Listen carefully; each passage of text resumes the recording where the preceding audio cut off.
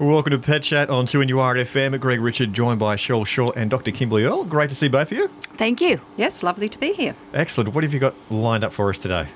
Well, I thought I'd talk about grass allergies in dogs.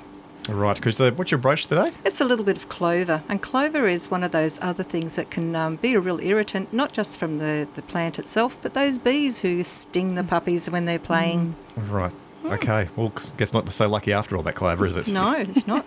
Most dogs find grass and lawn really, really inviting, and they'll go and roll in it and lay in it and rub their backs. And unfortunately, even though they're enjoying it, if we see this happening, we do need to intervene, because some dogs are so allergic to grasses, it's not funny. So it could be your cooch, your buffalo, your kaiku, the clover, but also there's another garden weed that sometimes takes over our lawn and part of our gardens as well, and it's quite an obnoxious weed, and it's called, it's now been renamed. It was called Wandering Jew, but now it's called Wandering Dude, and it's a plant that makes dogs really, really itchy, and no doubt you see this a lot in your practice. Yeah, it can cause a real hypersensitivity reaction when they come in contact with it. Yeah. So red skin, they often break out in welts and things like that. Yeah, so one of the things when you're noticing your dog is looking really red, particularly on the underbelly or its feet if it's been walking on this particular plant, is to make sure that you get to the vet pretty quickly, because they can give you things to help prevent this from getting worse. Sometimes you'll notice little pussy like pustules on the tummy. You'll notice ulcerated feet, and sometimes hair loss. Even around the face can be quite red. And so, they'll rub their face on these grasses and into the wandering dude. But we just need to make sure that we are minimising any contact they're having with grass. I've got standard poodles, and my poodles have no allergies, thank goodness. But mine don't get exposed to grass. So it's really one of those things. If you've got a dog that's got a short coat and it is rolling in that grass, there's more problem for that dog than there is, say, with my standard poodle. So it's really important that we are, number one, rinsing the dog. If you notice that the dog has been and laid in something like this pesty weed, that you rinse the dog off, hose it off and get it dry again. Then just monitor the skin. Is it getting red? Is there any swelling or anything that just doesn't look right? And then off to the vet, because those products that you can get from the vet can very quickly minimise discomfort as well. We've got things that can reduce the inflammation, and sometimes we actually need to prevent infection because they've irritated themselves. Self-trauma is really common if they've been scratching. So scratching and biting at themselves, because that's doing that trauma. And lots of people will tell me, oh, the dog's skin flared up, like we mowed the grass the other day, and then the dog, you get a bit of loose grass on the surface, and then the dogs sort of roll in that. Unfortunately, for some dogs, they are allergic to grasses and plants that they don't actually need to come in physical contact with, in terms of you don't have to walk on it. So people will sometimes tell me, well, my dog doesn't even, leave the backyard. How can it now be flaring up? And if you look at a dog like mine who has what we call atopic dermatitis is essentially the doggy version of hay fever, but instead of it coming out in their sinuses, so humans who get hay fevers, they, you come in contact with and breathe in the pollens, and they're just in the air, but you don't physically see them. You don't sort of see that you're touching them. Atopic dermatitis for dogs is that they're coming in contact with allergens the same way a hay fever sufferer human is, and instead of it coming out as a respiratory, sort of symptom, they're not getting stuffy and sneezy. It comes out in their skin. And that's actually the most common kind of allergies that we see. So when people sort of tell me, nothing's changed in the backyard, the dog's not been anywhere, why is it now starting to have all these skin symptoms? We have to have this big conversation about the fact that you can't control what pollens are in the air, what dust molds, what insects, those sorts of things. And so my dog, who has been to a veterinary dermatologist, been to a specialist, she had skin allergy and blood allergy testing, and of the 72 allergens they tested her for, she's allergic to 38 of them. We're winning with this one. But a large proportion of them are grasses, paspalum, and all of the melaleuca plants. So all of the pollens that we get, wattles. August comes around, wattles. Yeah. There's you can smell it as you're walking. It's coming out of people's gardens and things like that. And my dog doesn't actually physically need to come in contact with the bush or the plant. She just needs to be in the same airspace as those plants, and they're enough to sort of make her, Trigger. flare up. And so statistically, atopic dermatitis is the most common kind of allergy that we see in dogs. And it typically comes up in a dog who is around 2 to 5 years of age. So I've seen it in dogs as young as, let's say, 9 to 18 months of age. Mine was probably about 14 months when she really started, to experience symptoms. And sometimes as old as, 6 or 7 years of age. So, yeah, it's one of those things that, unfortunately, allergic skin disease is really, really common in our pets. It's highly frustrating. But the wandering dude toxicity or sensitivity you're talking about is what we'd call a contact allergy, Yes. where the dogs are physically coming in contact with the plant. Yeah. The plant is irritating their skin. And so it's the nice thing about that is you can actually control that. I mean, it's a bit of work. You're going to have to go through your garden, go through your lawn, pull it all out. But we can actually really ease the dog's, discomfort and suffering and future flare-ups that way. Yeah, so it's just... when dogs do roll around in grass, Yeah. bird poo is the occasional issue, especially if it's crow, because that actually reeks.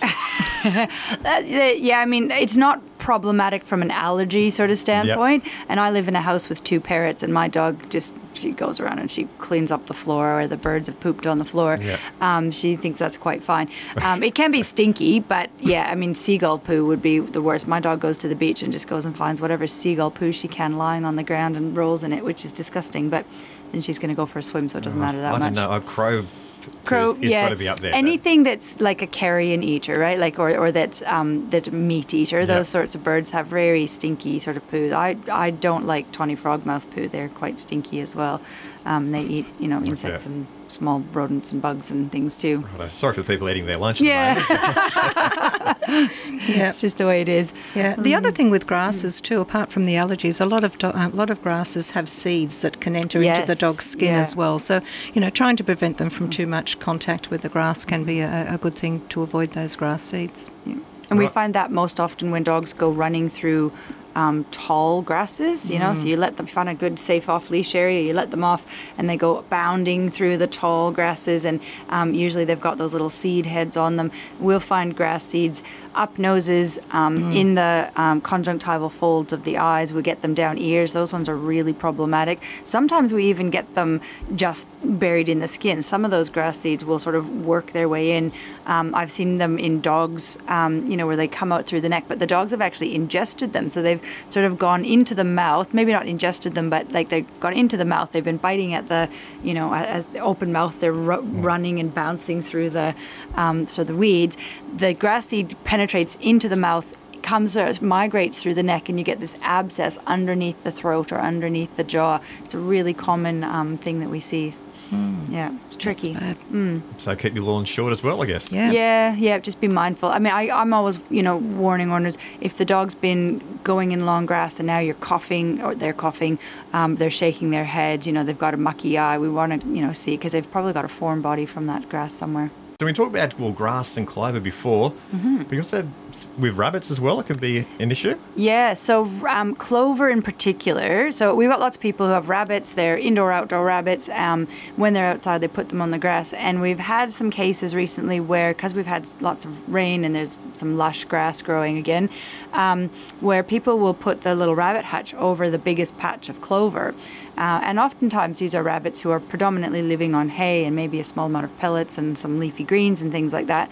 And clover, if you're a rabbit, is super, super, super tasty.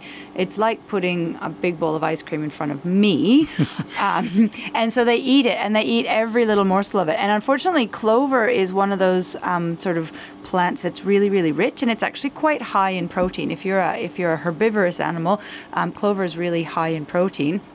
And we can get problems with rabbits developing bloat. We can get problems with rabbits who almost get like an overload of calories and things like that. It can cause some tummy upset, some diarrhea, things like that. So I just, for people who have rabbits when they're outside and they sort of go, oh, there's a big patch of clover, we want to just put a portion of the hutch over a small corner of the clover and let these guys make sure they're still eating their hay, something that's got a little bit more fiber, a little bit more roughage, because it's just too rich for them and it can cause a lot of upset stomach. And bloat in rabbits can be really tricky to, particularly frothy bloat that you'll get from that clover can be really tricky to manage. So yeah, just be careful with your rabbits outside. Right. Guinea pigs too. I was just about to ask that. Would that be the same for guinea pigs pigs as well? too. Yeah. Everybody loves clover, but it's not a big deal if you're picking a little handful and putting it in their area, or if they've you're just putting it over like a small patch. But yeah, if you just sort of go, ooh, here's the whole big patch. Let's have that. Yeah. So birds really like clover, though. You can pick clover, put it into if you've got canaries, budgies, finches, those sorts of things, they'll enjoy the clover. Oh, I didn't know that. I just thought I just gave them grass seed and stuff, but you can that throw too. in. Yeah, you can put a bit of clover in the little flowers. Some of the birds will like to eat the little flower heads. So mine love it. Yeah, it's good. Oh, there you go. Something Good new every day. greens, yep. It's Pet Chat on 2NURFM. And we've got Carmel from Berkeley Vale, and she's got a 14-year-old Maltese cross. It's got lumps on her neck. Carmel. Hello. Hi, tell us about your dog. What's happening there? Okay, so I noticed yesterday he's been unwell, but he has had, and he's only started getting these lumps, but yesterday I noticed more predominantly he had one on his neck. Now the vet seems to think it could be lymphoma, something or other. Lymphoma, yeah. Yeah, which he's booked in for a biopsy next week. Okay. But this one on his neck was more predominant. But then saying that, he was also sick and vomiting yesterday. And I gave him some Danzatron at midnight last night, which seemed to settle his tummy down. Yep. But saying that, he had his flea treatment yesterday at NexGard. So I'm a little bit concerned because he's been my rock and I don't want to put him down. Yep. But at the same time, I don't want the vet to just brush me off and say to me, because we normally go to Green Cross Vet. Yep. So where do I go? What do I do? Like, he's got an appetite. Yep. But, he's just got very sensitive tummy and, my head's all over the place. Sure. And so I don't want to put him down, No. Well, I mean, hopefully he's not at that point yet. Did the ondansetron come from your vet? No, that came from me. Okay. My medication. So, yeah. Because they would have said to me, just let him ride it out. And I'm like, well... Yeah, I would hope that they wouldn't, because we use ondansetron a lot in our, vomiting patients. I guess my concern with a little old dog like that is that Maltese dogs aren't very big. The tendency towards dehydration happens really quickly, and we don't want to, wait too long for them to get dehydrated, because that then can lead to other problems like kidney disease, things like that. And particularly if we've got a procedure booked for next week, I wouldn't hesitate to contact your vet again and say, listen, since we spoke yesterday or booked this in, he's now not vomiting. Can we start the process any sooner? At least, in our clinic, we would often look at taking some pre-anesthetic blood work so we know where things are at. And that's from a standpoint of a vomiting dog, that's never going to hurt to do a couple days in advance of a biopsy procedure. And if we are vomiting, there's lots of things that they can do to try to help with that. And it might even be that they sort of say, let's get him into hospital a couple days early, get some fluids on board, make sure that we're setting this patient up really well for its surgery and anesthetic next week. And the lumps have just come up really suddenly, have they? Look, we noticed when he had a pinched nerve, probably about 12 months ago, she noticed that they were coming up after he had this pinched nerve episode. Yeah. But this one on his neck, I noticed yesterday, it come out of nowhere. Yeah, okay. So, I'm like, okay. And things like lymphoma can change really, really rapidly. So, sometimes, it's usually a lymph node that's enlarged if it's lymphoma. And so they can sort of come up and go down and come up and go down. But, to be honest, at the moment, my bigger concern would be the fact that the dog is vomiting and not feeling very good. And so I would just touch base with them again and say, listen, the clinical picture's changed a little bit. I'm really worried. Definitely doesn't mean that they're going to counsel you for euthanasia. We certainly... And if that is the way, then get a second opinion, because just because we're 14 doesn't mean we're ready for ready for the end. There's No. lots of things we can do yet to, hopefully, depending on what other things they find. But I would say, go in, just chat with them and say, things have changed. We're not holding down any food. What can we do to make this dog feel better? I'm really worried. And I think if you say, I'm really worried about how my dog is doing, what else can we do to make it feel better? They'll offer you lots of different things. Okay? That sounds like a plan. All right. Thank you very much. Good luck, Carmel. All right. Thank you. Bye. Bye-bye. It is Pet Chat, 49216216. We did get an email a little bit earlier as well from Mark. He's got a bit of an issue with his Jack Russell Terrier licking his feet, and it's turning brown apparently. Yeah, so when dogs lick their feet, so there's a few different things here. When dogs lick their feet, usually, not always, but usually it's that there's some irritation happening around the feet, underneath the pads, in between the toes and things like that. It actually goes back really well to, this is one of the things we see when we've got allergic skin disease. We do get some dogs who will lick their feet because it's a bit of an anxiety sort of thing, a self-soothing thing. But often it's started with some sort of a skin irritation. And dogs, unfortunately, when they lick themselves, when they have a wound or an irritation and they lick themselves, they make it worse. They don't make it better. That's an old wives' tale. People used to say, and I hear it all the time in clinic, well, you shouldn't let a cat lick their wounds, but a dog's mouth is clean. Seriously, that is not the case.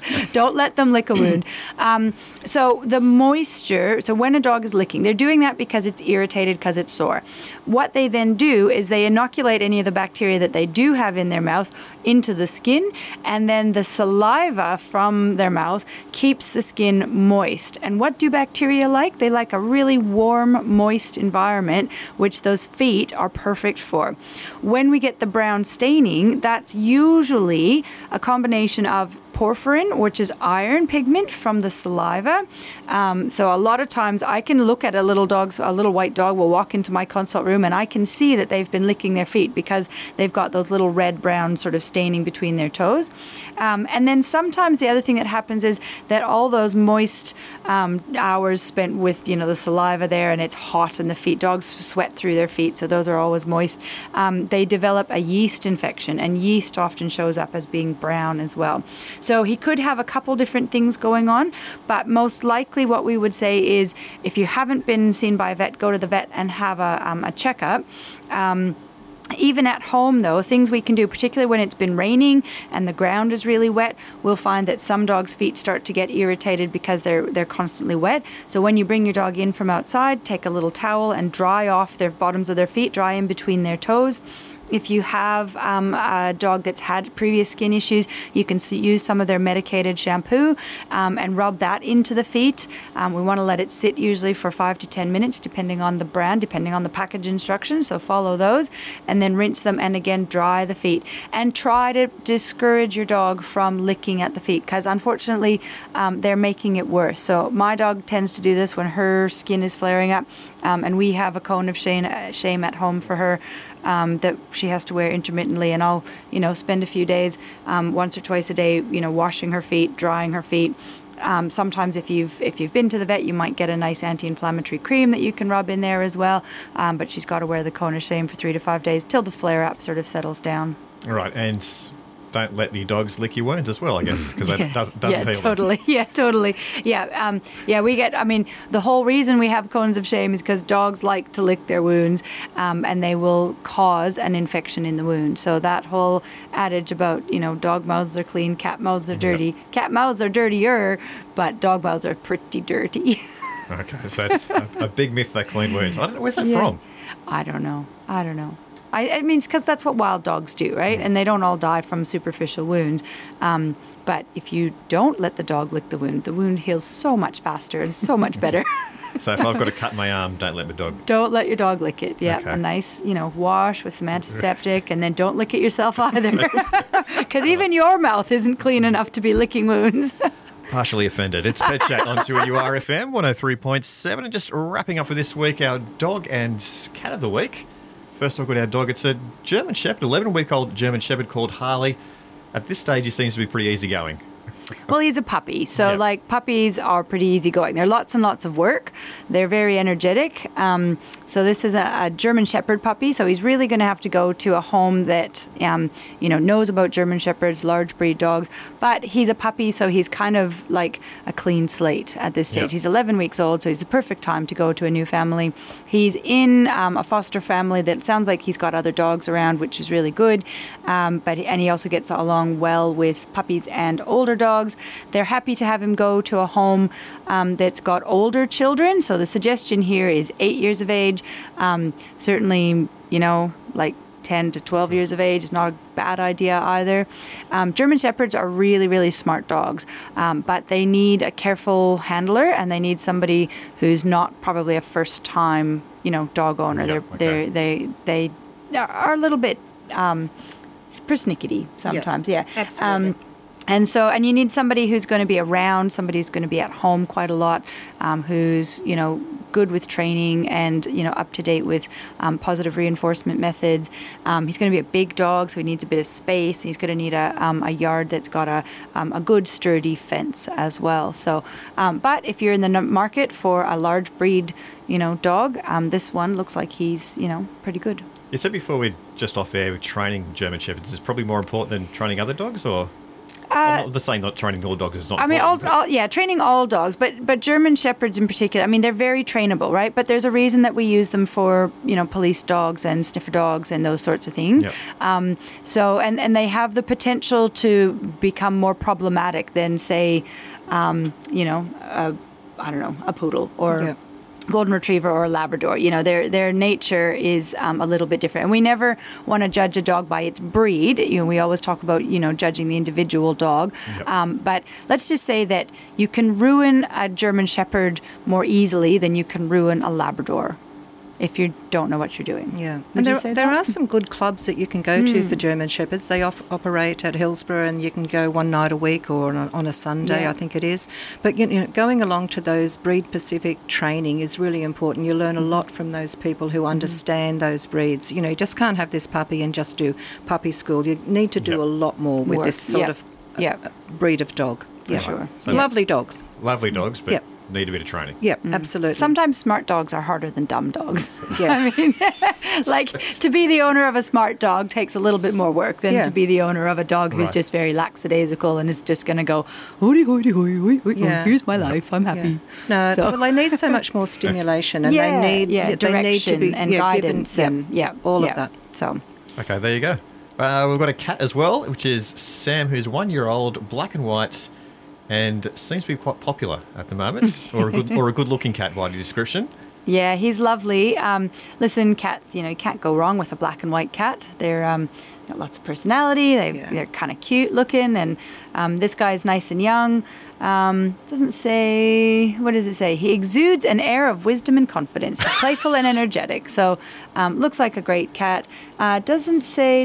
Oh, yeah. He should be fine with children with a slow and patient introduction. So probably slightly older children again, but doesn't seem to like dogs or other cats. So maybe if you don't have any other pets and you're looking to introduce a first-time pet, cats can be fairly accommodating and fairly easy. So think about that for Sam. I like that he exudes Wisdom and confidence. Yes, playful and energetic. Sounds like he's going to be a wise old cat when he's older. And He might very. It says he can hide and pounce on you as you walk past. I mean, that's pretty typical kitten behavior.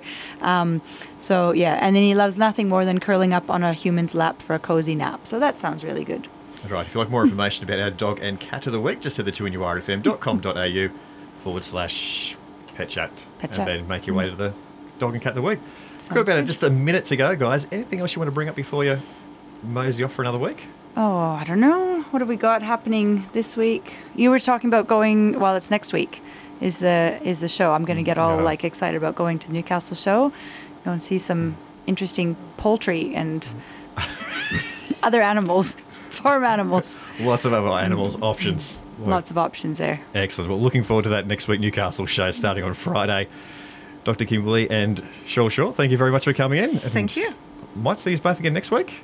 I'm back. I don't think I am. I think I'm off for a few weeks. Okay. Oh, okay. Well, I'll see you next week, Cheryl. Okay, no worries. See you next time, Cheryl.